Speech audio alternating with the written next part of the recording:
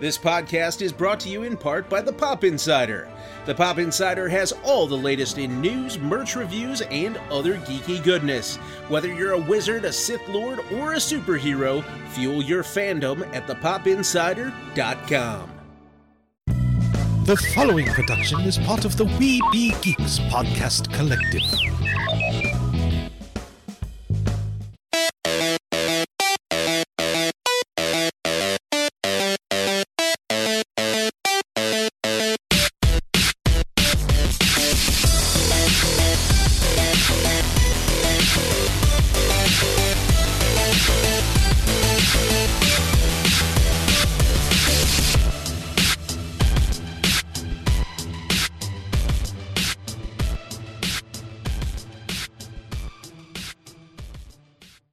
Hello, everyone, and welcome to another episode of the New England Society of Geeks podcast. I am your host, Derek, and this is a new feature that I am starting with this episode, and it is going to be called the Geekology of. And tonight, we are doing the Geekology of collecting. And so I have a few very special guests with me to talk about collecting and our collections and, you know, everything related to collecting. So, of course, I will introduce you all individually, and you can tell us a little about yourselves and what you collect. So, let's start with Andy. Hey, everyone. My name is Andy. I'm a co-host of the Holo Chronicles podcast, which is a Star Wars toy and collectibles podcast. We will dabble in the current event of Star Wars, but we're here for the talking about, sharing, and kind of networking, getting the right toys to the right people whenever possible. So yeah, we talk strictly Star Wars.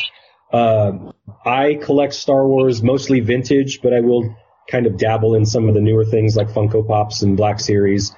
And the vintage collection. It's tough to stay completely out of the new stuff because the new stuff's pretty cool. But yeah, I've got a big room full of Star Wars stuff, and having a podcast helps me justify having it. So, do you mostly you collect Star Wars stuff, right? But you do have some other stuff, right?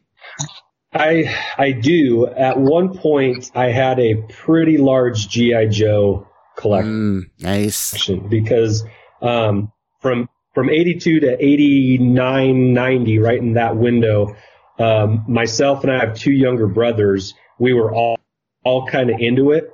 And so, birthdays, Christmas, just if we bugged mom enough, we would get G.I. Joe stuff, all three of us. And so I had all three of our G.I. Joe stuff at the house for a while. And it was awesome, but I did downsized most of it so I could get more Star Wars stuff. But before that, I had a pretty vast, U2 vinyl collection. Speaking of, I know we have a store owner of some vinyl present with us here, but yeah, I had over 300 U2 albums. Wow. Of like bootleg concerts and singles, and I mean, but again, that got pared down so I could do, get into something else. And I don't know, I think I've always had collector tendencies. I feel like I'm at a meeting here. I feel like I've always had. Well, kind of, yeah. I mean, you're my friend.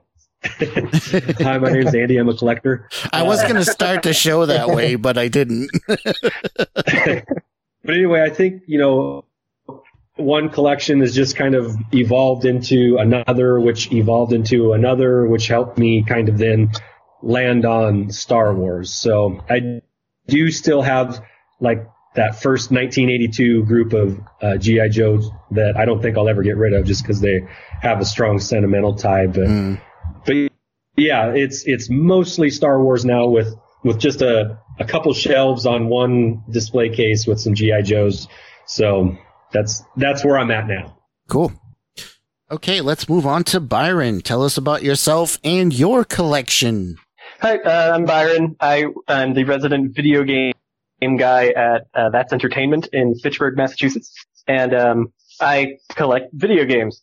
I started when I was 12 and have just kind of been going ever since, through bouncing between different game consoles, mostly from the 90s and some from the 2000s, with my current one being GameCube, so the 2001 era Nintendo. My biggest one, though, is always Super Nintendo. That's like the main focus of my collecting, up until I had completed the collection and then moved on to other things because there wasn't really anywhere to go at that point. But yeah, I do mostly the games themselves, occasionally other things like kiosks, the store display kiosks, and just odds and ends that I think are interesting, like Pog sets and cookie jars, things of that nature. Cool. So do you play your video games, or do you just display them? I play the ones that I think are worth playing. Not all of them are really worth playing, in my opinion. When you're going for just complete video game libraries, you get a lot of stuff that isn't very good. I would imagine. What's like your favorite video game to play? Oh, my favorite, the video game that I can always go back to and play is probably the Legend of Zelda: A Link to the Past on the Super Nintendo. Nice. Okay. I can go back to it anytime, and I never get bored of it. Nice. That's cool. All right, let's move on to Lee. Tell us about yourself and your collection. All right, so I'm Lee. I grew up in Lunenburg, Massachusetts, right next to Fitchburg, as it were. Went to Lunenburg High School. And I collect CDs. I have probably about 2,000 of them in my room/basement. Most of them are on display. Some of them I actually don't want anymore, so they're just kind of in a box. They've been rejected. Sometimes I feel sorry, but you gotta let go sometimes. So I have, about 2,000 of those, and I've been collecting them since I was 12. That's when I first bought a CD with my own money, and that's around the time when I first had my own CD player as well. What was that first CD? It was Good News for People Who Love Bad News by Modest Mouse. You guys know the song Float On? Yep. Yeah. Yeah, that album came out in 2004, and that song was all over the radio. And I heard it on the radio, on FM radio when I was 12, and I thought it was, I remember I only heard the last 5 seconds of it at first, but I was like, whoa, what's that? It's so catchy, you know? So I went to FYE later that year and got the CD, and that's how it started. Cool. It's a good start. Yeah.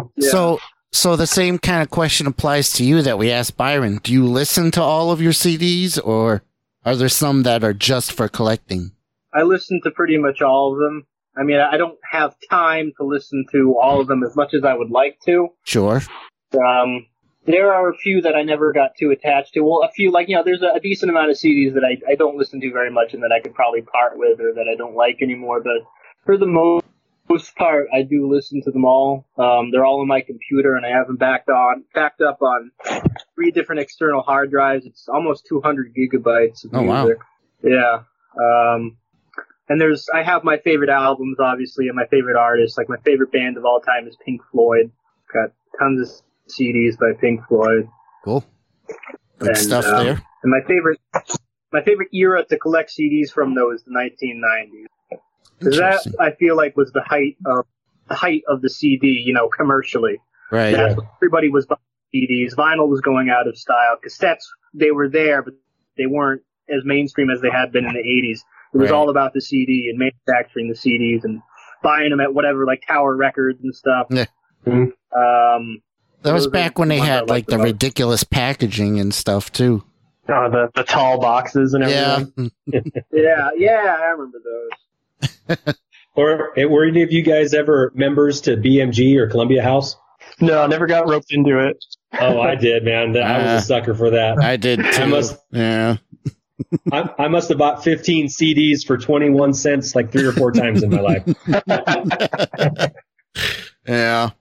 I don't want to talk about it. How many of Star Wars? How many what? What was it? How many of the, from the record company from the record club was the Star Wars soundtracks? Well, let's see. In the 90s, I was in high school and college, so I hadn't quite gotten there yet. Yeah, I don't even know if they had any Star Wars soundtracks. I didn't have disposable income yet, so yeah. I had to buy things for pennies. I know, right? I wasn't getting them. The early part of the collecting, I was doing all mine off paper route money. Yeah. Just whatever I could get. I know, right? Yeah.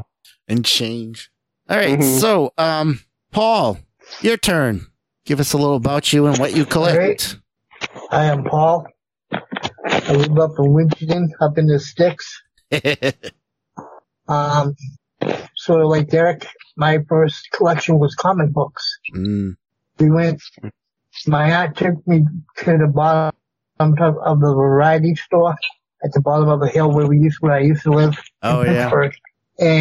And those mom and pop stores, they always had that spinner rack. Yep, the old with spinner the comics on them.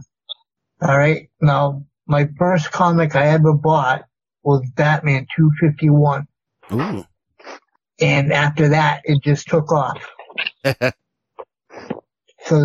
I would come home, watch the Batman show in reruns, and I didn't know what comic books were till that day. Oh, nice. And then I would get comic books, and I would read them.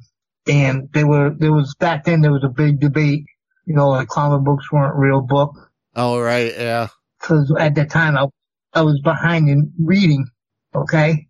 But I would read the book, and any words that I didn't know, but Dad would say, look it up in the dictionary. And if you need help after that, I'll explain it to you. And I went from behind to like third grade reading when I was in first grade.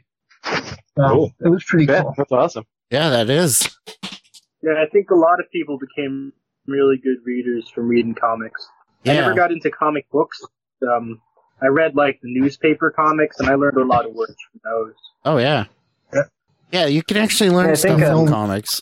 Yeah, some schools are even allowing comics to be used for like summer reading and things like that now. Yeah. I also, when I was younger, I collected, I wasn't much of a candy freak. So like at Halloween or Easter, I would get basically toys. And back then they had the 12-inch G.I. Joes. Oh, and they had the Amigo heroes. Oh, yeah. So I had quite the collection back then. Cool. Now I'm just collecting like certain pieces from the Black Series, Marvel Legends, the Marvel Universe, the 3 3/4. I love those. And I just recently got the 6-inch G.I. Joe Snake Eye. Oh, did you? I want to get that. Oh, cool. That just came out on top of my bad. comics. Cool. So. All right. Well, finally, of course, I am Derek, and I collect. Let's see. Looking around around my room here, I collect comic books. I collect Transformers. I collect Star Wars stuff. I have a collection of the Marvel Universe 3 3/4-inch figures. I also recently have gotten into Funko Pops, and also, I have a lot of different things I collect. So, yeah, there's a lot in this room. I've been trying to reorganize this room. The room where I'm recording this podcast is not only my podcast room, but it's also my room where I display my whole collection. So I call it my Sanctum Sanctorum. Yeah. Oh, so that's your man cave. I don't like the term man cave. Well, we had a little discussion about. I didn't really like the term man cave either, although it is in a corner of my basement and there are no windows, so it is appropriate. Technically, but we, my wife and I, and then Josh, who is on the podcast with me, we decided to call it the Mos Eisley Mantina. Nice. I'm getting a sign made. I like it. That's awesome. That's definitely better than man cave. I hate that because when I think of man cave, I think of like sports and stuff like that. And that's not, I don't have anything sports related in here. It's like big fluorescent beer signs on the wall. Exactly, yeah. Also, it's just the word caveman switched around, so I picture caveman when I hear that. You know what? I didn't even think of that. You're absolutely right. Men in a cave. Yeah. All right, so let's get into the nitty gritty here. Let's talk about why we collect things. Have you ever really thought about that? Why you collect things? Because I don't know how to stop. Yeah. I know, right? It's well, it definitely satisfies an itch. I'll say that much. Mm-hmm. And just when you have something that you really enjoy, like say Star Wars or video games or whatever, it's just you just want everything. Everything. Yeah. That's the collector's mentality. Mm. And I had that when I was a kid too. When I was like in my single digits, before I got CDs, I collected. I don't have them anymore, but I collected Bionicles. Oh, nice! Yeah, I remember those. Yeah. Yeah, and so it started at a young age, and I had Pokemon cards and I had Yu-Gi-Oh cards. I always had this kind of urge in me to have a collection, and it feels so good for some reason to have a collection and to look it over. And it's entertaining too. It's good, right? Use of your time, kind of gives meaning to your life. Yeah, part of the fun is the hunt. I don't know, but yeah, hunt is a lot of fun. Well, so there's layers to it. For me anyway, I've actually thought a lot about it, because you get to a point where like, geez, what am I going to do with all this stuff? And so I've always been a pretty competitive person. Growing up, sports was a big part of my life, and if it wasn't one thing, it was another. I was always active and doing things like that. And so this is going to sound silly, I imagine, because this is the first time I'm actually putting this in words, but, like the competition to win an auction, like it's a rush. Oh, and that, I know that has caused me to spend more than I was hoping to at times, just because I would rather win than walk away. Right. But that there is an element of competition that it kind of satisfies within me. Like, yes, I won. Woo! High five. And then reality sets in. Yeah, like, oh no, dang it, I got to pay for that. But one thing that both Josh and I really enjoy about collecting is the interaction. And you go to, like, I do a lot of my collecting through OfferUp and Craigslist, and I do a fair amount of eBay too, don't get me wrong, but like going and buying somebody, like they'll post on OfferUp, hey, I've got this case full of figures, and then you talk to them and you kind of see, you get an understanding why they're getting rid of it, because there's a lot of reasons why people get rid of stuff. And, right. And then, you negotiate a price, you swing by their place, or you meet somewhere, and then you shake the person's hand, and you strike a deal, and that whole process, when both parties can walk away satisfied, feels really good. And so there's the interaction part of it. I know some people aren't, I'm probably more of an outgoing kind of personality. So I do like talking to people. I do like, walking through their, man cave, for lack of a better term, Derek. Yeah. And so what I found, and this just extends through Twitter too, and now I get to talk to all you guys, but like I'm learning about you guys, and so, knowing that, a couple of you collect comic books, well, those are things that I generally am hands off about, well, next time I see one, now I know a person or two that, hey, is this interesting to you? Because I don't know a lot of comic book collectors. And so now we've kind of made a connection, and we can network a little bit. And it's just, it opens doors. The collector, doesn't matter what you're collecting. If you can find people that also collect those things, I've found that to be a pretty generous group of people. Like, hey, once you get to know someone, you're not going to rip them off. And so, helping each other find things that they're looking for becomes kind of a secondary thing to your own collection. And again, that feels good. So there's a lot of, for me, there's a lot of, it feels goodness to collecting, not just about my collection, so. Right. It's almost layers. Like a satisfaction. Yeah. Yeah, really. Now, speaking of eBay and ripping people off, I know, Byron, you had mentioned something when I talked to you at the store earlier today. So why don't you go ahead and rant a little? It's just recent trends on eBay as far as, especially in the video games, and probably other collectibles too, where people generally refer to them as shill bids, where you'll see a game that traditionally, historically you can look back at sold listings even as recent as just like a week prior, where it sells for $40 or $50 consistently. And then all of a sudden, for 5 or 6 different games, all from the same seller, they all sell at auction for $200. Not even like 201 or just 200 flat on all of them. It raises a couple red flags where you're just like, these don't seem legitimate. There's something going on here. And it seems to be happening more and more often. And, at least with video games, a lot of people use a website known as price charting to get values for the games. It's an aggregate that takes all the eBay sold listings and averages them and gives you a value. Mm-hmm. So when something like that sells at 200, all of a sudden the value of the game, quote unquote, goes up.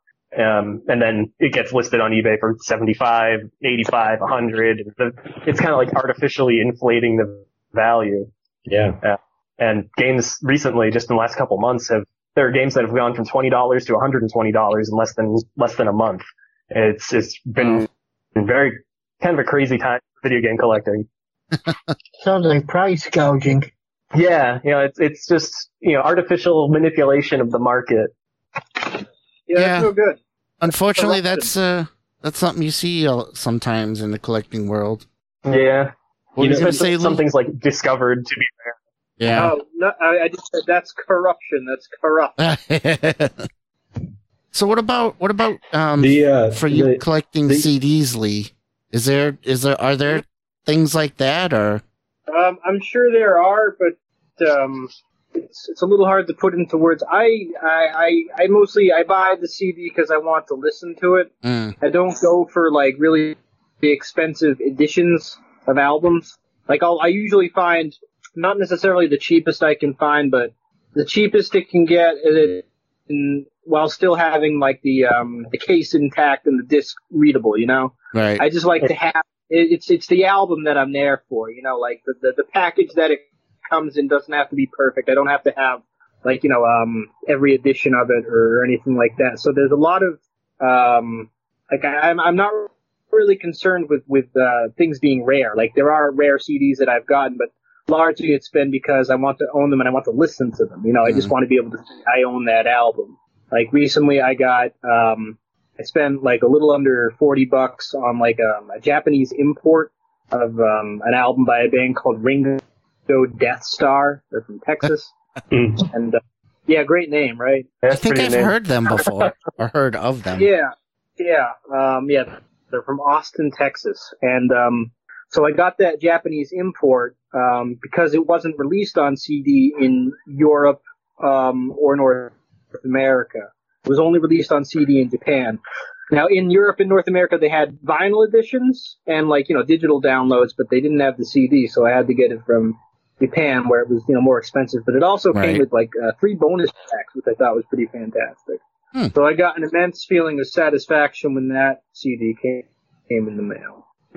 That's pretty cool. Yeah. So, do any of you guys collect anything because of its value, or is it mostly because it's just something you want? That's a difficult question. It is. I know. Like, I can't necessarily say that I want Mary Kate and Ashley's Sweet 16 on the GameCube, but I have it because it's part of the...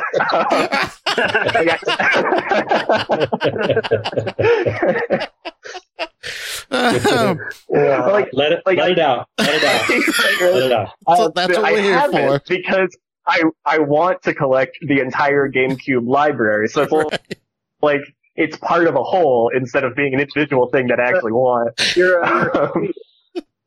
So there are some things that I don't care to play, but I want to own them, and they are expensive. I don't want them necessarily because they're expensive, though. Have you at least tried the game, or? I can't say I've tried that one. It might be wonderful. I don't know. Yeah, I'm sure. I'm sure that would be right up your alley. I don't know how to take that. I don't know either. So I don't know exactly what I meant there.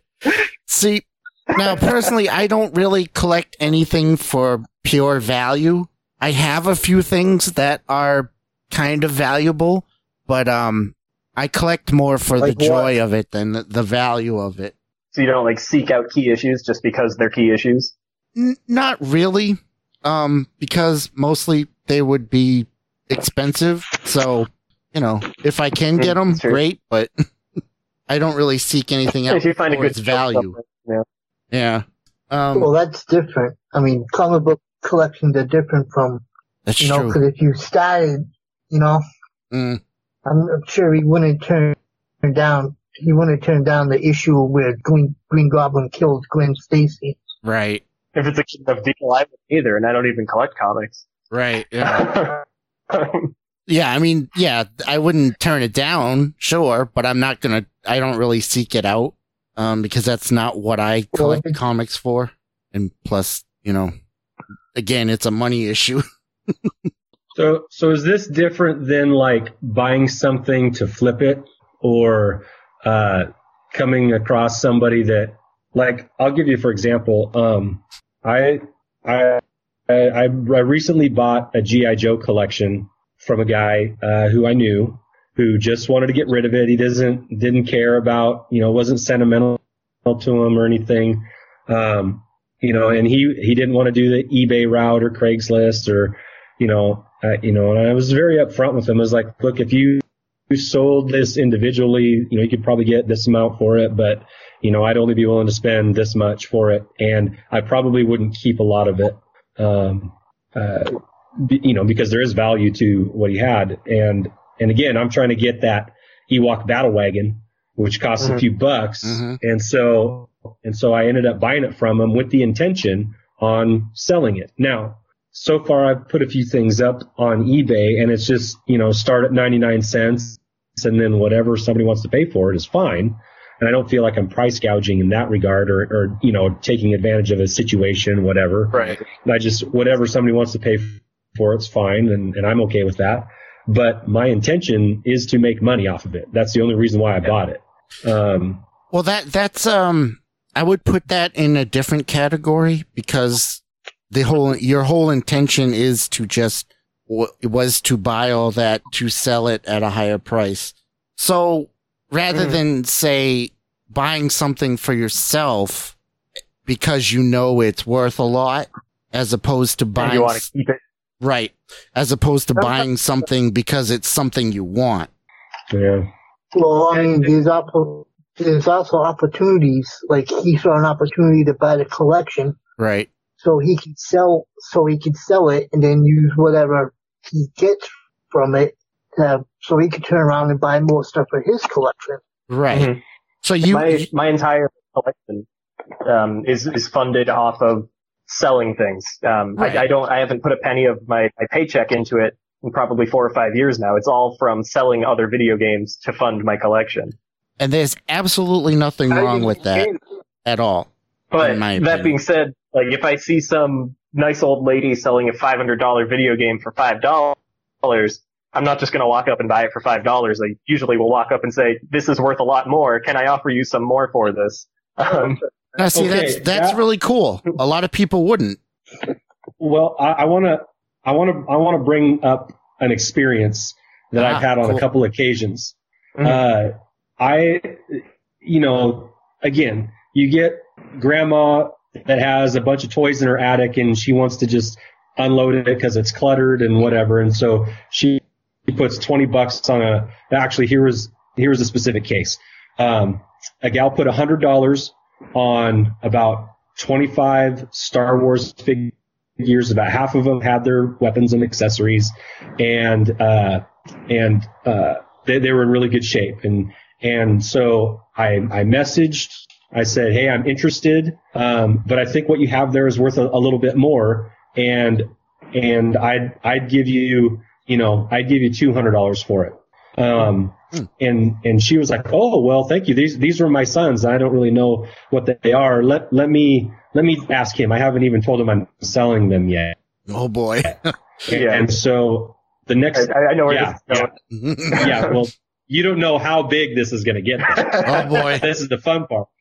So the next day, the same little ad on OfferUp, the price, I get this little notification because I liked the ad, said that the price had changed. And so she didn't get back to me and tell me that she wanted to sell it to me. So I knew it wasn't going to be bad, but she put, $1,900. Whoa.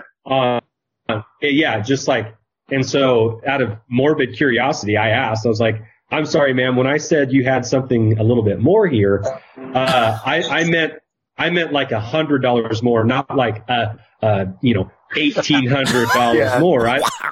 How did you come up with that number? Because that's, then I broke it down math wise, 1,900 divided by 25 figures is this much for each figure. And that's more than what, that's way more than what anybody would pay for it. Mm.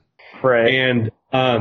And then she never got back to me, and she never did sell her stuff either, as far as I know. I can't imagine why. And so what I've learned is if somebody says they want to sell something for $10 that's worth $100, instead of telling them, you say you're interested and you'll buy it, and you make sure you seal the deal first, right. and then you tell them when you're shaking hands and in person, what you have is worth a little bit more. So I'm going to give you a little bit more for that. So you still have the opportunity to do the right thing, and not rip somebody off unknowingly, but you don't give them time to, jump the gun, and then you've lost the deal. So, that's what I do now. And that seems to work. I had a similar thing. It was the same kind of a thing where you mention it, and then she's like, "Oh, let me ask my son," and that's always like don't ask your son.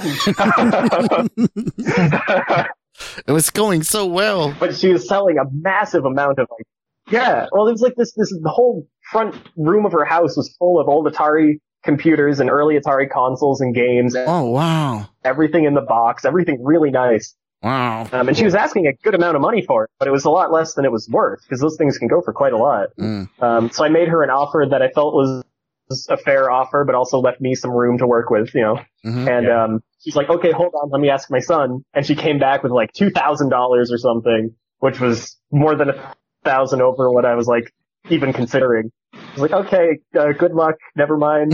That sounds like it could be like awkward. Like this. What was that? I just said that that just sounds awkward at that point. Yeah.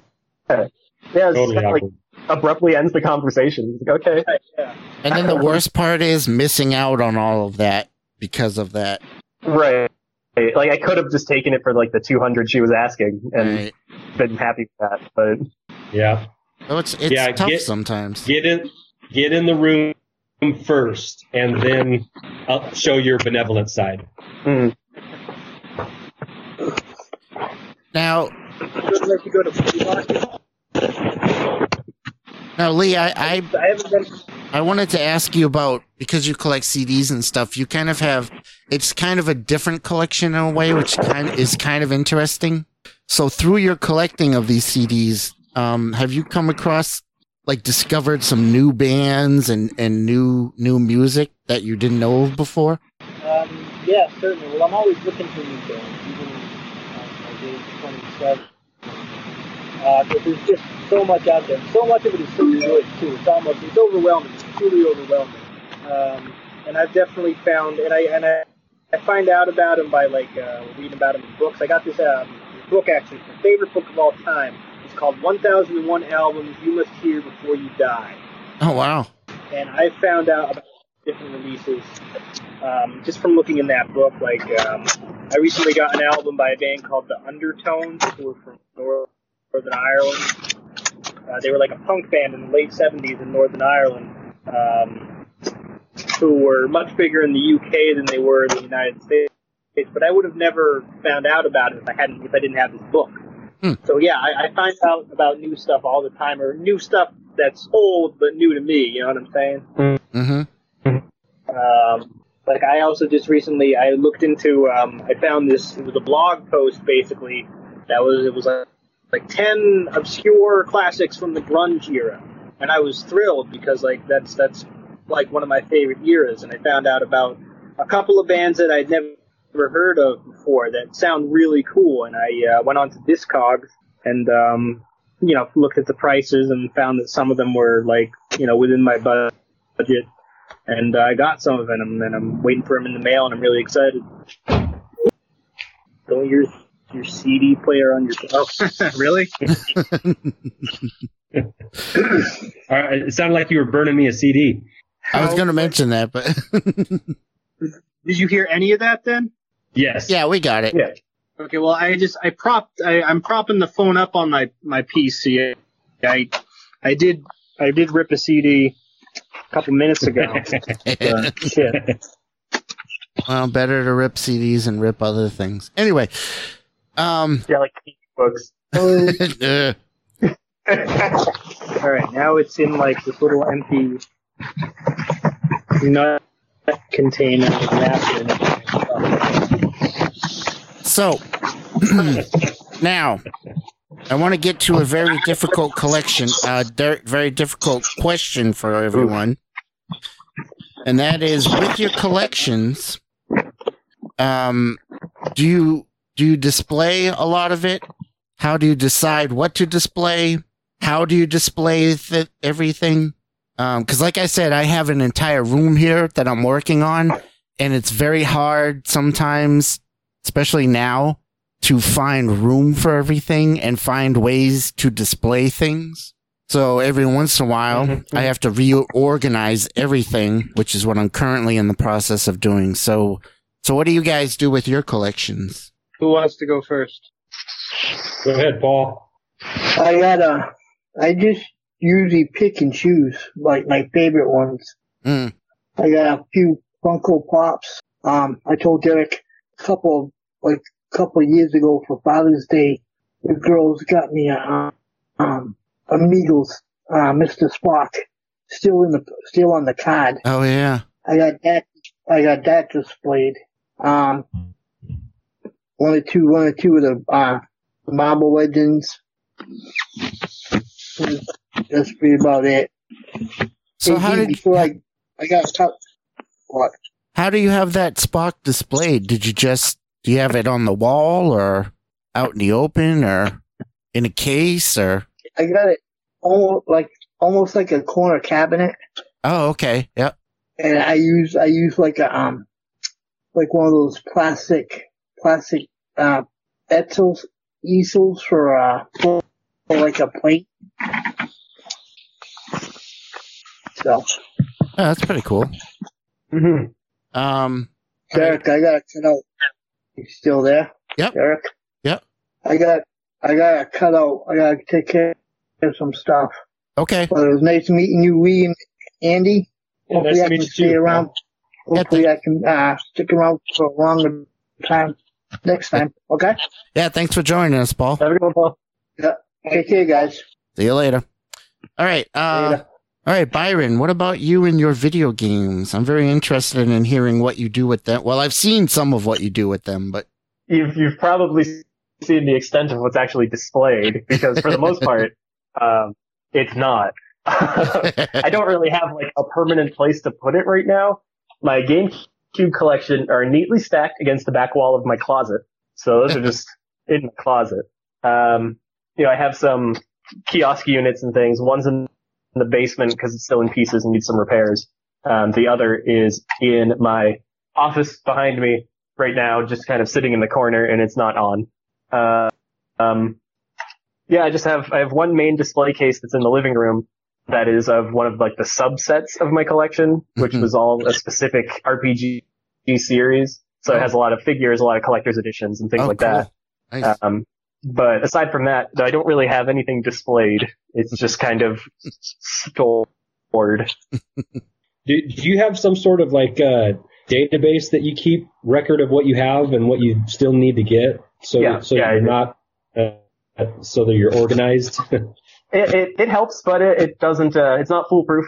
I think 2 weeks ago I came home with a game and I was like, yes, another game. One step closer to completing my collection. And then I looked and I already had it. So I hate when I do that. I hate when I do that with stuff. But I hadn't properly updated my list. Yeah, I keep a list on my phone, and if I don't remember to update it, then I don't know if I have something.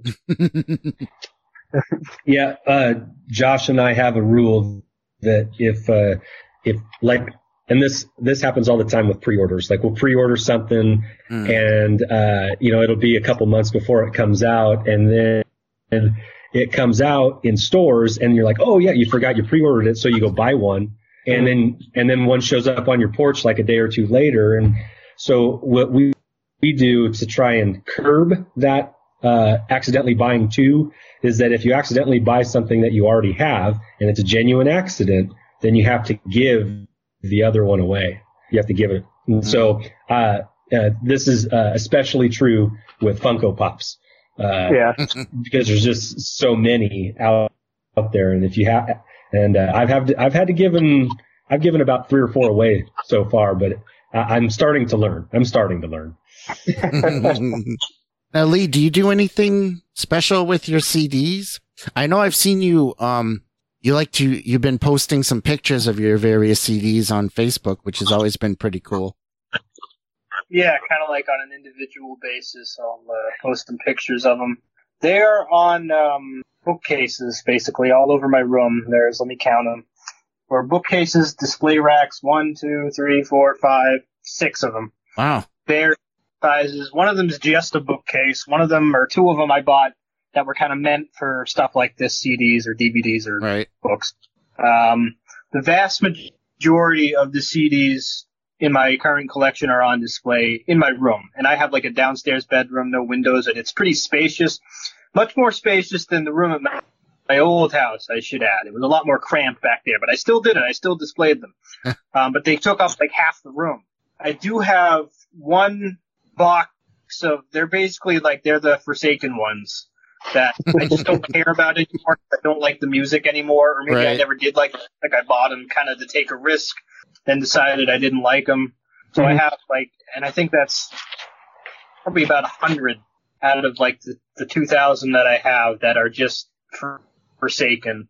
And every once in a while I'll think about I should sell these, trying to think about a way to get rid of them that could make me a little bit of money, but I'm too lazy to make an eBay account and ship them to people and stuff. So they just collect dust in the laundry room. I feel you. Believe me. That actually, having a box of the Forsaken things you're getting rid of, or want to get rid of, it seems like something that's almost, not taboo in the collecting world, but something similar to that. Do you get rid of things from your collection? Right. Or is it just, if it's in your collection, it's there forever? That can be hard. Right. That can be really hard. I like to get rid of stuff, because in the back of my mind, I always know if I keep going, I'm gonna run out of space. Right. That's true. I fear the day that I run out of space to display them. So I do occasionally. Yeah, I'll get rid of something. Well, then you just got to start prioritizing. It's like, okay, I've got all this stuff and I'm getting more. So which are the ones that I actually don't need or don't want? And then that box of expendables happens, and then you have room for all the things you want. And so I don't know, I find myself constantly doing that. Well, all right, now this shelf is full. Do I want to keep it that way, or do I want to get other stuff on there? So then what do I got to take out? So I recently had to go through that with my Transformers collection because they were taking up too much space. So I had to go through each one, take each one and go, do I really need, do I really love this one, or can I put it away? And then, Right. I'd put it in the box or I'd put it aside and like, no, this, like, some of them are given, like anything Optimus Prime, any of my Optimus Prime toys, those stay out no matter what. Mm-hmm. But other than that, I'd have to take them on a look at each one and be like, maybe I can put this one away, which can be tough. Makes sense. It can be really tough, but sometimes that's what you got to do. Yeah. Lee, do you have an organization for your CDs? Do you have a list of what you have, or? I have, I keep an alphabetical list on too many thoughts at once here. I keep an alphabetical list, alphabetical by artist, on my computer that I always update when I get a new one. Starting with, I guess AC/DC, who I don't like very much, but they're at the beginning of the alphabet. I have Back to Black. So I have that document, and then I also have a document that organizes them by release year, starting at I think 1956. Oh, cool. That's the first Elvis album. And so I keep track of them that way with those two documents, and sometimes it's a pain to go in and edit them every time I get a new one, but it's nice to have it all there and something that you can sort of refer to and look over. It also helps, you look it over and you see what you're missing, Right. Yeah. Yeah, definitely. It's a really good way to keep track of stuff. And do you have them organized on the shelf as well? Partially. All the albums I have that I have more than one of the same artist, because I'm looking at my Moby CDs right now. I got 4 or 5 of those. Those are all alphabetized on, 1, 2, 3, 4 large racks, starting with Acid King and then Alice in Chains, and those are all alphabetical by artist. But then I call them the one-offs, where it's just one album by one artist. Right. Those are not organized. They're actually behind me right now. I don't know. It's not a visual show. You don't need to see them. But that's just complete chaos. Because it's kind of it's too difficult to go through all of them and alphabetize them, because they're all it's tons of artists, it's you would have to organize them one by one. And what happens sometimes is an artist will graduate from that section and be added into the collection of that has the multiple album by that artist thing. I'm trying to think of when that happened recently. I guess I can't, but that's kind of the system I have. So it's kind of a disparity, honestly. But again, it's kind of it would just take so long. Yeah. And Andy, what about your collection? I have everything displayed. I do have a closet that has some miscellaneous things in it, or if I have some doubles or whatever, I'll put them in there. But large in part, everything's on display. I used to have a list, where I would, for all the vintage Star Wars figures, I'd write them all down, check off when I got them, check off when I got their accessories, helmet, lightsabers, whatever, gun. And once I did that, then I really haven't gotten back to the listing, organized, collecting as much. I should, but once, if I'm outside of the vintage stuff, like I told you guys earlier before we started, I just collect what I want instead of collecting all the Black Series. I just grab the ones I want. I want the troopers. I want all the Stormtrooper, Clone Trooper. I just want those. I don't have to get all of them. If you tried to get all of them, it would be overwhelming, right? And you wouldn't have the space for it, probably. Yeah. So my buddy Josh, he does collect Black Series, and he's got them on a shelf that wraps around his ceiling. So it's a foot off the ceiling. Oh, and then wow. he's just got them all, and it looks really cool, because they're all numbered in order, and That sounds cool. Yeah, we should post a picture of it, but on Twitter. But it's cool, and they're numbered, and for organization purposes, that's really convenient. But, they're not accessible in that you can't take them down and handle them and look at them or even take them out of the box, as it were. Josh and I, we display what we have. We want people to see, and we're fortunate enough too, and this is always a bugaboo with collecting is space. But, Josh's den or his office houses his collection, and he's fortunate enough to be able to do that. We have a little bonus room. It's bedroom size in our basement that that I'm fortunate enough that I can. It's just wall to wall display cases and IKEA this and that, and so I'm pretty lucky in that regard. But all my stuff that I get is meant to be on shelves for people to see, and most of it is you can just pick it up off the shelf and handle it. And, there's an X-Wing, you want to press the button and make the noise, go ahead. And, so I like the accessibility of having everything out where I can see it. And if I want to go pick it up or see if once a year I check the batteries, and everything, make sure the electronics work. It's just all right there. And I like that.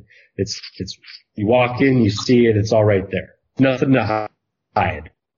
So how do you feel about, factory sealed toys, things that are still on the card or, Go ahead, Andy. Well, I know they have their place. For the most part, I'm a take it out and play with it kind of guy. Me too. Yeah. I do have things in the box, and usually if I have things in the box, it's because I'm not sure I want to keep it. If I know I like it and I want it and I'm going to keep it, I'll open it. Now I have like a vintage Boba Fett on the card. I'm not going to take that out, because that has a level of coolness on its own. But I also have a loose Boba Fett that, if I want to mess around with that, I still can. This is where everybody's collection gets to be different because everybody's a little different. I won't begrudge anybody that leaves everything in the packaging. Sure. Because if you're not sure, it's a lot easier to sell if it's still in the box or still on the card or still, in its packaging. If it's like with Funko Pops, I'll give you for example, those are in nice little boxes that stack really well. And so it's easy to keep those in the boxes because they stack and display pretty well. I take mine out of the box. Do you keep the boxes? I do, yeah. Okay, so then that now you're doubles the amount of space. Yeah. Well, no. So that's fine. That's fine, but you are allotting twice the space for one thing. Well, no, I put the boxes away, and I actually have these. I bought these little clear plastic boxes for them, so you can see the entire Funko Pop.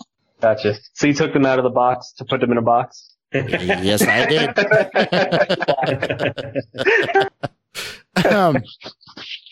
I know it sounds weird, but the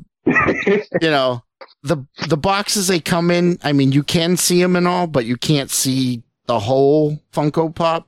So I take them out and I put them in the plastic cases, and you can see the entire Funko Pop. You can pick it up, turn it around, look at its other side and everything, So there's in the video game collecting world, sealed games is kind of I wouldn't say like a hot button issue, but it's definitely a point of contention between collectors, where some people believe that video games are meant to be played.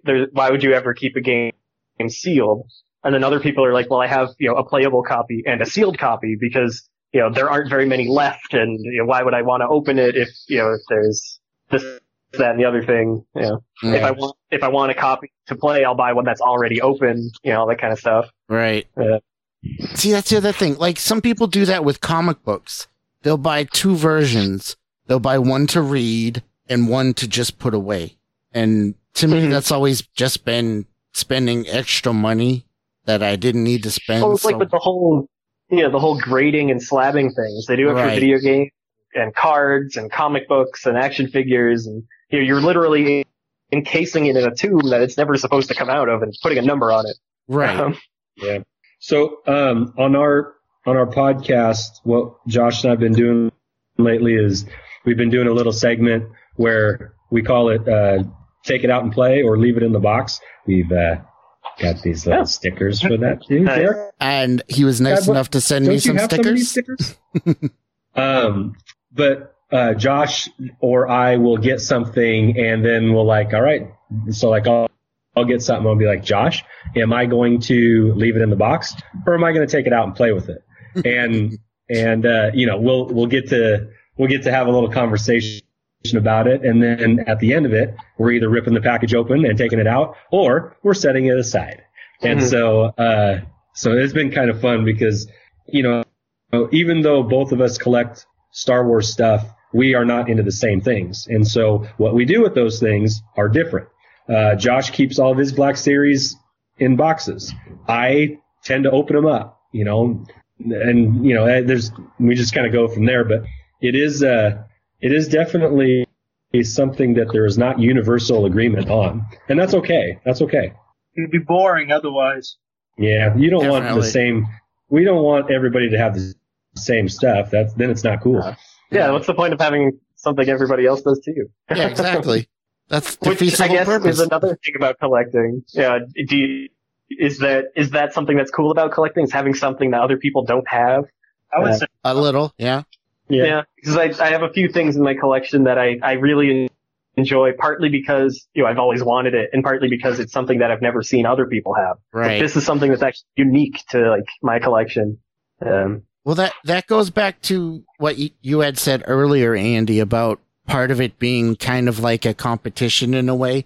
So some things you can do that and go, oh, look, you have this nice collection. That's nice. Look what I have over here that you don't have. Every conversation that I have with a video game collector is just a battle of one-upping each other. Oh, yeah. See, you have that game? Well, I have that game sealed. Oh, well, you have that? Well, I got Earthbound in the box. That's funny. This is the competition part of it coming out a little bit. Yep, exactly. But and again, I keep talking about Josh and I, but we get to appreciate what we don't have in each other's collections. So in a way, this is how we rationalize not being absolutely completists about everything. Like, well, if Josh has something cool, then I'll just go over to his house and look at it and see it, and that'll satiate my desire to go get one for myself. That's not to say that we don't have some of the same things, but like then I don't get to feel jealous or like my collection's not as good as Josh's because he's got this, but I don't. I can just go over and see it. Like I don't have to go buy it. It's just right over. Josh lives 5 miles away from me, so if I want to go see it, I just go see it. Or if he got something cool, and he wants to show me, he just comes over. It's not like so it does in that regard. If you can take that approach, if you have somebody that you have a like collection with, then it doesn't have to be a one-upsmanship kind of thing. I think we kind of do that with people we don't know as well, just to kind of establish who we are a little bit. But once you kind of get to know them, it's like, well, I can appreciate those things over at his house so that I can go get what I want to get instead of feeling like I have to go stay, keep pace. Yeah. My brother also collects video games, but he does different consoles. He does original Nintendo and Game Boy and things that I don't collect, or big box PC DOS games and things like that. So when I'm out looking for games to buy for my collection, I can also kind of collect Nintendo games vicariously through his collection. Finding to be like, oh, I found this really cool game and I picked it up for you and things like that. So it's fun being able to collect it without really collecting it. Yeah. Now, going back to displaying and organizing and things. So when I've been reorganizing my room recently, I've decided to kind of do things a little different than I had normally had. Like for one thing, I have an area right over here in front of me I decided to do all Darth Vader stuff and things like that. So I've decided to kind of split my collection up according to certain things. Like behind me here, I have, these are all vehicles. Some of them are Hot Wheels vehicles. Some of them are Hallmark ornaments and stuff, but that's all vehicles and stuff. And one thing I've done is I've taken some old furniture and stuff and turn that into display things. Like the stuff here is on an old desk that we don't use anymore. So I just took the desk and now I use it to display stuff. And all my Darth Vader stuff is on an old TV stand that we don't use anymore. So rather than do like fancy display stands and cabinets and all that, I just use whatever furniture we're not using anymore. Because, who cares, right? That makes sense. Yeah. It saves money. We were just going to throw it out anyway, so. Yeah, might as well repurpose it. Yeah, really. I just got to duck out real quick. I got to use the bathroom again. Okay. Well, whatever I decide I want to do with my collection has to be limited to the room. If it creeps out of the room, even if it's in other parts of the basement, it certainly can't come upstairs. My wife is patient with me in a lot of things, but my collecting is limited to one room in the house, right? And I'm thankful for that, right? I am the same. Right. Yeah. When we bought our house, a little different. When we bought our house, my wife knew, and I already said, this room that I'm in right now, it was originally a nursery. So that's why there's like a little border around the wall of cute little animals. Teddy bears. I'm like, I don't care. Yeah, exactly. I was like, I don't care. I'm going to leave it up. I don't care. I'm just going to cover it with, other stuff anyway. But this is my room and I have to keep everything in my room. And, and I'm fine with that. And I'm not allowed to overwhelm the whole house with things, but I do have a display case in the living room.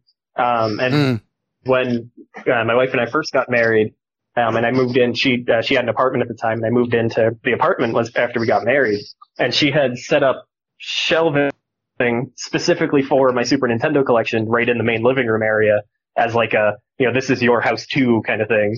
And that was really cool. It was a surprise, and it was really, really nice. So we don't have a lot of shelving or anything at all where we are now.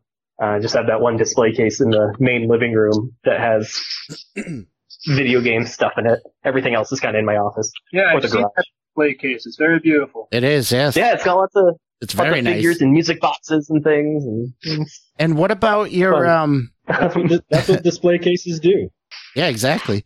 And Byron, what about your Nintendo Switch games that you have laid out the by Switch the is TV? in the living room because that's where we play it. Yeah. So the console itself is in the living room, so we keep the games with the console. I keep the cartridges outside of the cases because they're tiny and the cases aren't tiny.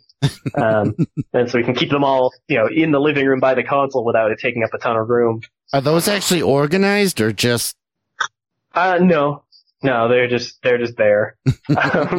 There's a lot less of them than there used to be. I had probably 250 of them at the height of my Switch collecting, but then now I've scaled back and probably have, 80.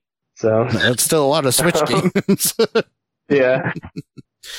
All right, guys, it's big question time.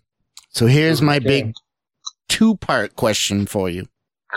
Number 1, and actually, I think, Andy, we already know the answer to this one from you, but number 1, do you have a holy grail, something that you really, really want, and you don't know if you'll ever be able to get it?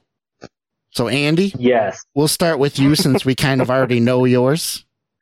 Well, yeah, the Ewok battle wagon, I need it and I want it, but I don't consider that a holy grail. That's something, the holy grail is something that I don't think I will ever be able to get. Yes. I'm going to get that battle wagon. It you may heard not it be here, folks. This week, It's the last thing on my list, so I got to get it. But now, Andy, when you do finally get that battle wagon, I expect you to DM me on Twitter a good picture of it.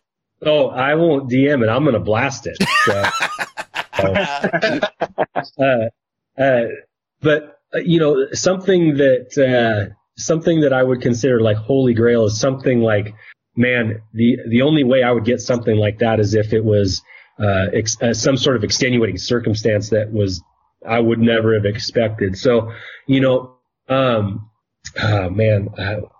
there's what I would love, and I'm not sure I would ever have the means to get it. But so I said earlier that I had a carded Boba Fett. Mm-hmm. Well, it's Return of the Jedi, which is cool, but it's not, it's the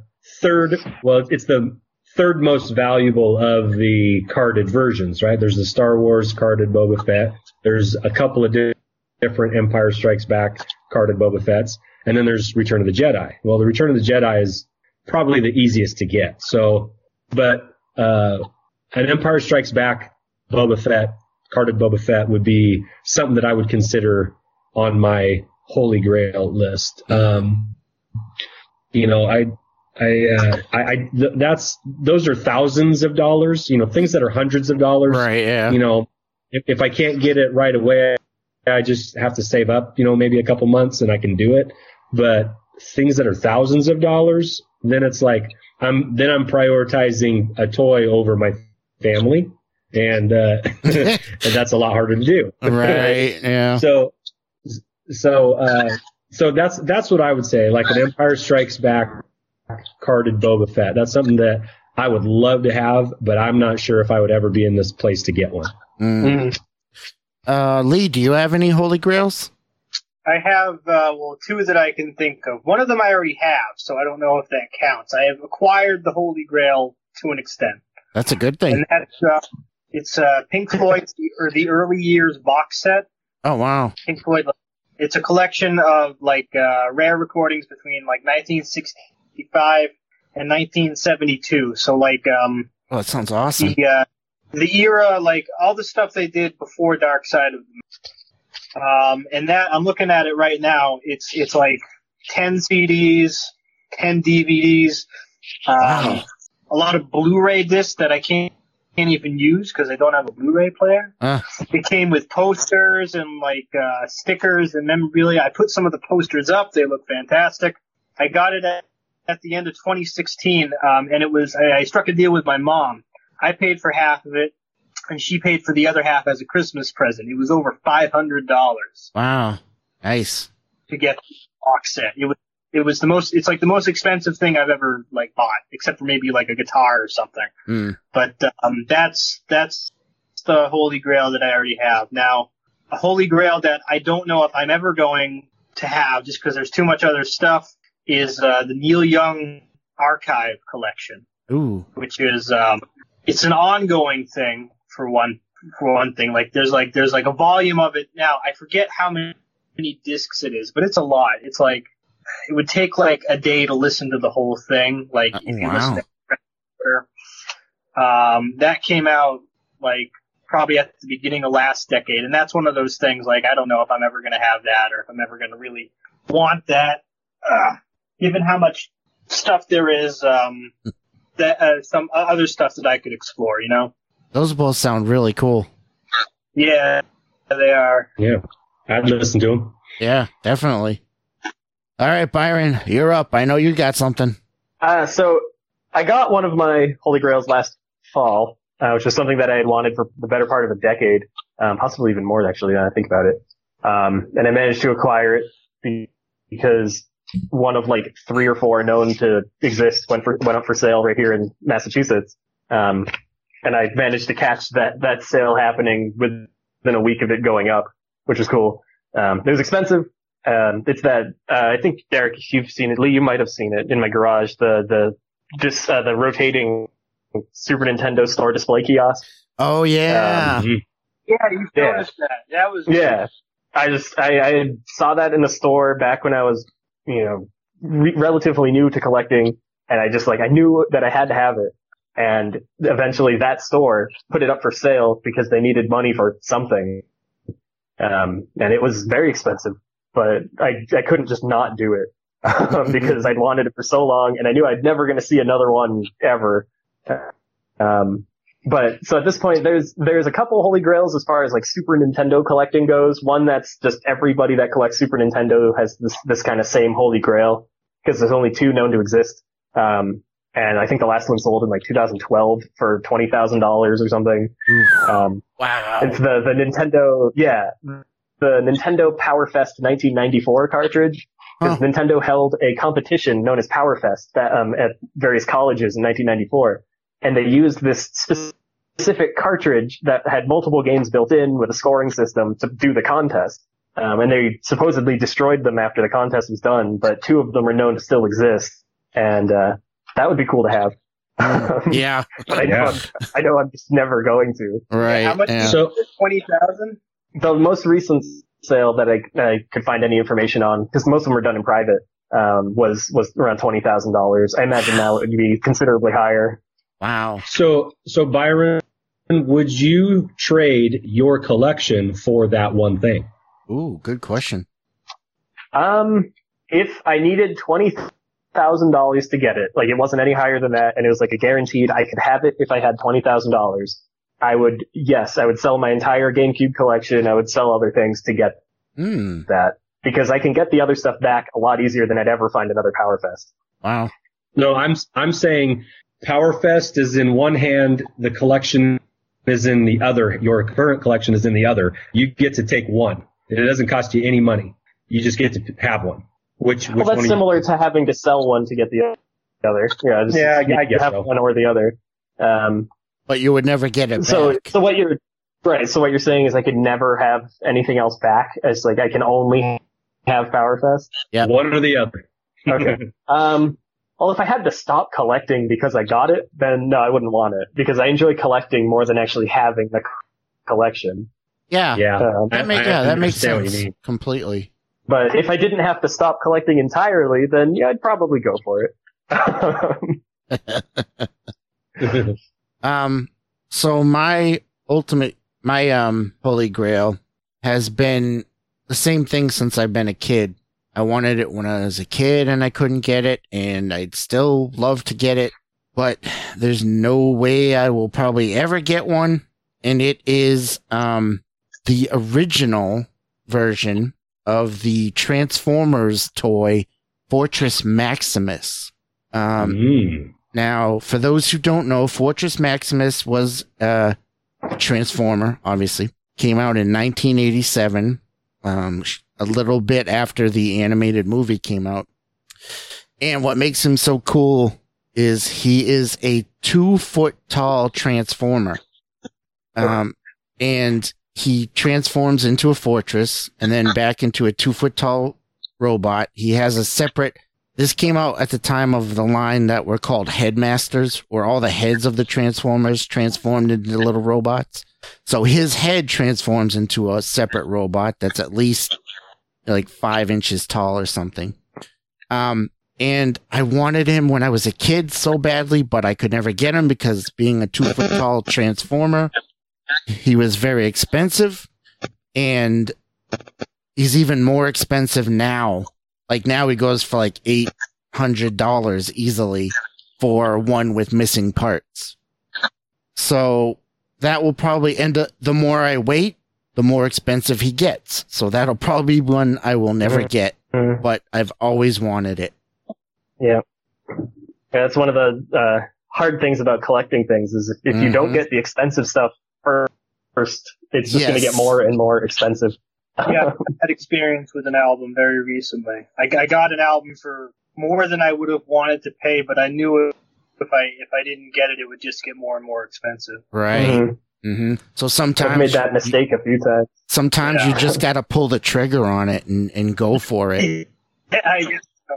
Now, the next part of that question I wanted to ask is, what would you guys say would be your biggest regret? Whether it be something you missed out on or something you had a chance to get but couldn't get, or for any other reason. And we'll go in the same order. Andy? Oh boy. There's, just off the top of my head, there's a number of eBay auctions that, I bid, whatever my bid was, I got beat out by, $1 or $3. And you're just like, why didn't I put five more bucks down? Because at that point, what's $5 more? Right. And, you don't necessarily know what their high end was, though. Yeah. I know, but I got to think that it would have helped on a handful of times. That's just that what if, but, when I sold or traded away a lot of those G.I. Joes that were mine and my brother's, I have a pang of remorse in doing so. I used what I got for those to get more Star Wars stuff. And so it's not like I didn't get anything back out of it, but I do regret selling and trading off a lot of that stuff because there was just a ton of it and I loved all of it because it was all stuff from when we were kids. And then just, I don't know, I'm the most sentimental when it comes to my brothers and myself. And so when I see those toys, I don't see toys. I see my brother Nick and my brother Eric and, and my parents who got most of that stuff for us. And, there's Christmas pictures of us opening up like the hovercraft and the hydrofoil and, so I think of that and it's like, man, I do regret, it's not like the one that got away because I let it go away. It just, I don't know. Lately I've been a little like, man, I wish I would have still had some of that stuff because it was pretty cool and, but at the time I was prioritizing, like we do and that got on the short end of the stick. So, so I would like, I can't say that I'm going to get any of it back or try and recoup some of the things, but I do kind of wish I still had some of it. If that, I don't know if that answers your question. No, totally. That totally does. Lee, do you have any big regret? Something you missed out on or?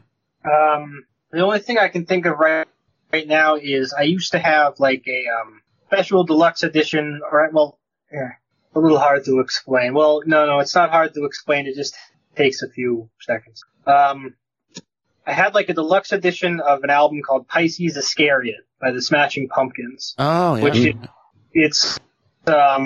it's kind of sort of their third album, but it's a collection of B-sides and stuff. It came out in 1994.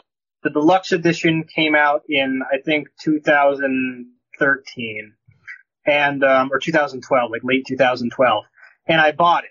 I had it, and I bought it, and I had it for a while, and then I transferred the contents of the box, because it comes in a box. It's like a box version of the original album, like made out of whatever, cardboard, and, it's all glossy looking. So I took the contents out, because it came with like, 2 CDs, a DVD, and these weird Polaroid pictures. But I don't have the box anymore. I just have the contents of the box, and I hate it because I have a couple of these like special edition super duper expanded Smashing Pumpkins albums. I have Siamese Dream, I have Gish, I have The Airplane Flies High, and I have Melancholy and the Infinite Sadness. Oh wow! And that kind of completes a section from 1991 through 1996. That's my favorite year of the band. Right. So now when I look at them, even though I know I have the discs to Pisces Iscariot, the case is missing in it, and that really kills me. Because I get that. I can't really justify buying it again just to get the case. Right. That's just kind of a waste. Mm-hmm. It just and no one's just going to sell the case either. Yeah. Right. So that's it. That's my big regret. I totally feel that. I totally feel you on that one. Totally. Yeah. What about you, Byron? I don't have any like really big regrets aside from just, I had started collecting early on when game collecting like was still in its infancy kind of, where things hadn't exploded yet. It wasn't this big phenomenon with people scouring flea markets and yard sales and things. And yet I still didn't like get started very seriously. You know, I bought games here and there, and that was about it.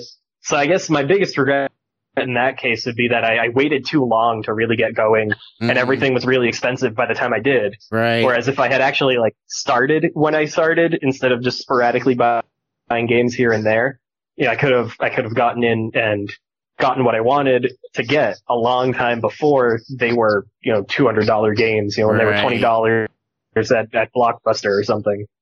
So yeah, mostly just waiting too long to get started. Even just with my recent GameCube collection, yeah, I waited until this year to get started. And this year is when prices on GameCube stuff went insane. If I'd started even just last year, it would have been considerably cheaper. So yeah, that's something that a lot of collectors have regrets about too. They just started their collection before, you know, later than they wish they had, and because you don't realize it until you really start collecting it, you know, what it's going to be like. Mm-hmm. Right. Like I started initially in 2003, and in 2003, you know, games that are really expensive now were probably $5 or $10 because, you know, stores were trying to get rid of them. Yeah. They weren't trying to bank off of them. People were getting rid of them at yard sales and flea markets and eBay. You could get like piles of games for $10, but I instead spent some of my, you know, pocket change, because I was a kid at the time, on games that I had remembered renting as when I was even younger and wanted to play again. Right. And that was like how I started my collection. But I didn't really take it seriously and start getting boxes and start getting like harder to find games until much later when they had all started already going up. I think my biggest regret is kind of similar to Andy's in a way, in that when I was, I don't know, maybe a senior in high school, I decided, of course, you know, like a lot of kids do at that age, that I was too old for my toys. So I decided to start getting rid of them. And I remember specifically, I sold a bunch of my Transformers, my original Transformers, to this one kid, Craig. And, you know, I sold them for really cheap because I just wanted to get rid of them at the time, because I'm like, I don't need these anymore. I'm an adult now. And, I know that's a dumb thing to say now, but, so I sold them I sold the toys to him, and there was some of, you know, some of the ones I really loved. So I kind of regret that, because now I wish I still had them, and there's no, you know, getting them back would be really expensive now. So that's kind of my biggest regret on that one. But, you know.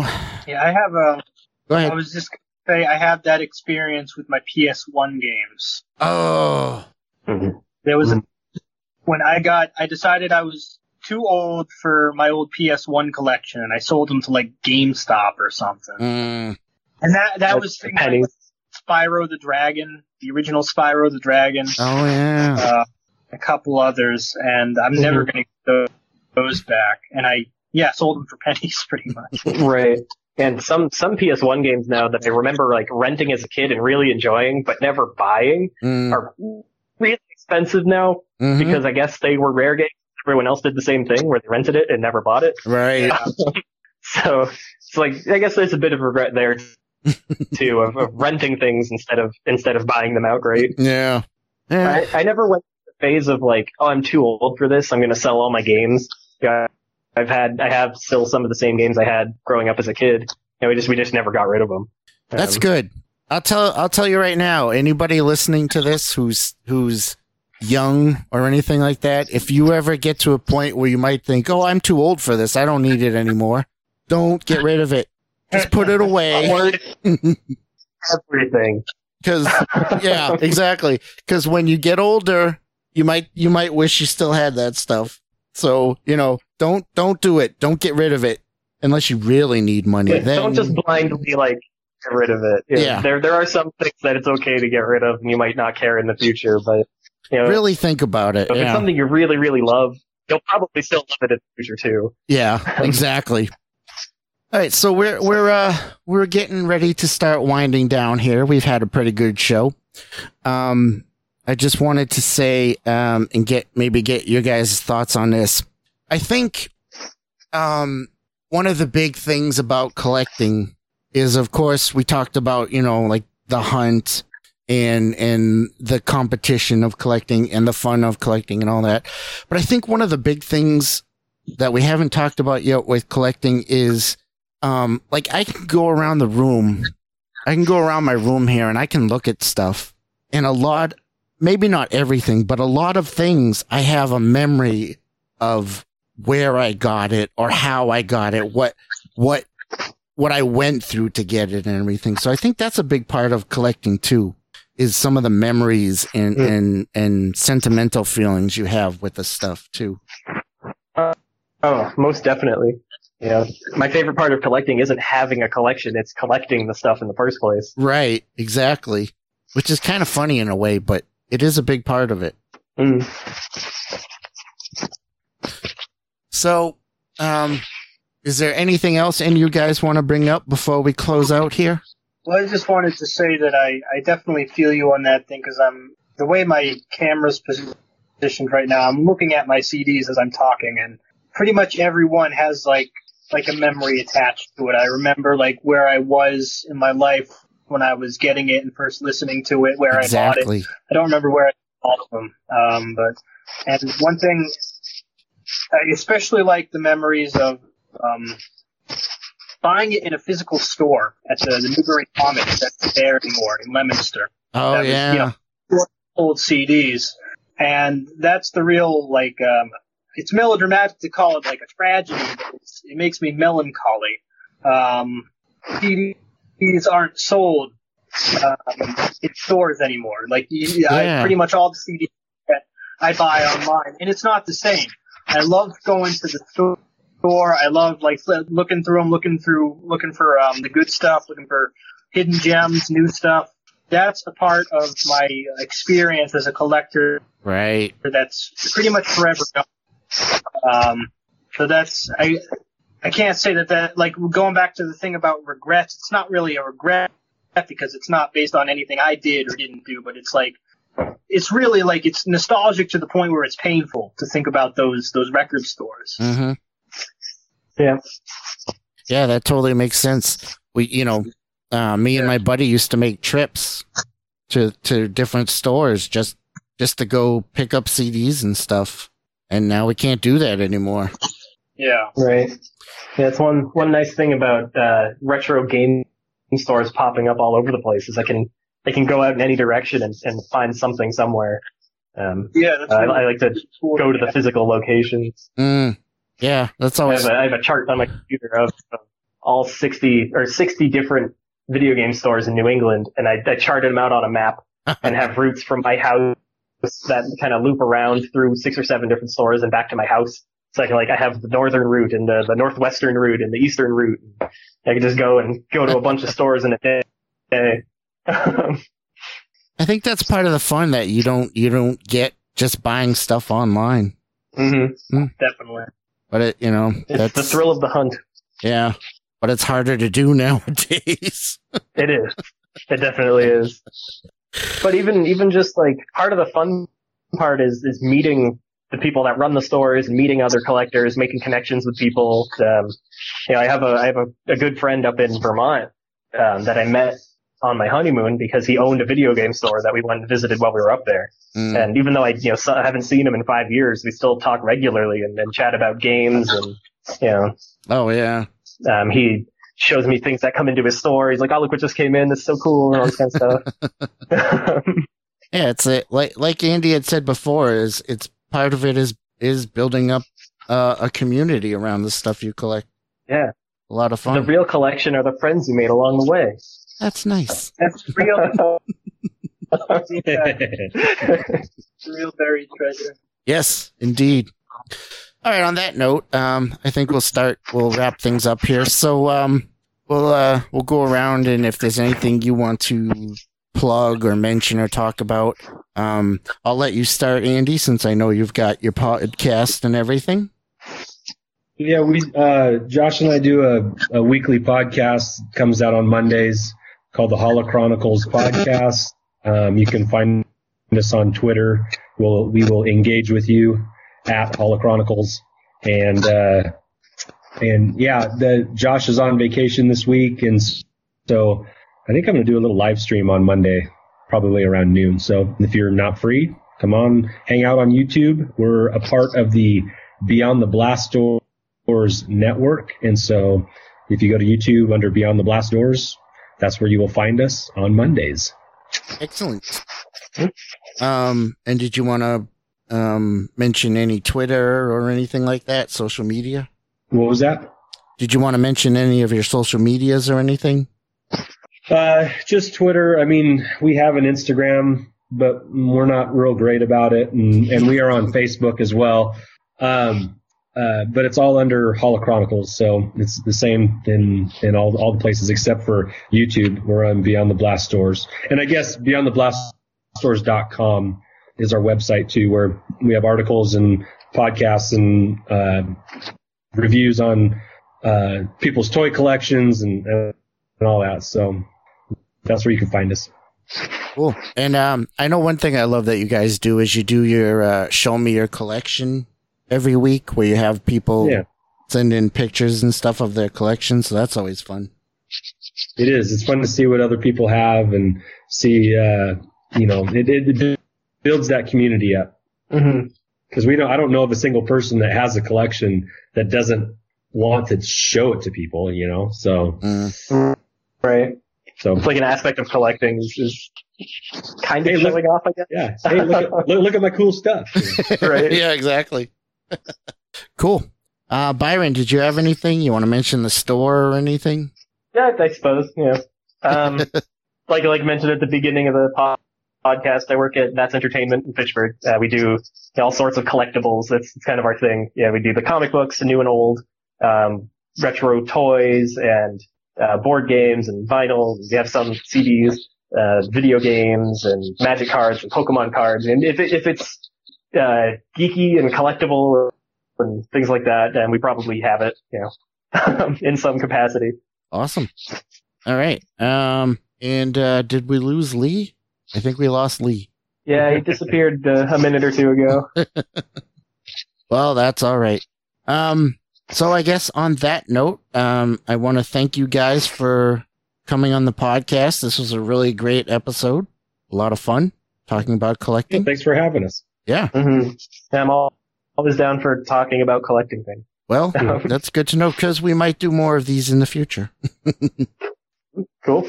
And on that note, thank you all for listening. Of course, I appreciate you all. And as always, I just want to tell everybody to stay safe out there. Be smart. Try to be kind to each other because, we're all in this together right now.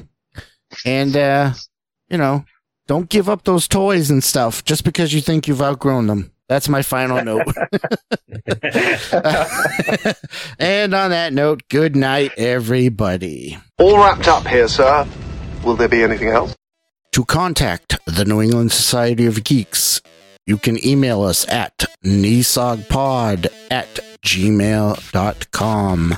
That's nesogpod@gmail.com. Follow us on Twitter at nesogpodcast. That's NESOG Podcast. Find us on Facebook on our New England Society of Geeks podcast page.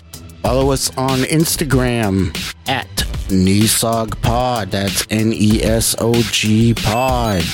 Finally, if you could find it in your hearts, we would appreciate it if you could give us a rating or possibly a review on wherever you listen to this podcast. Thank you and good night.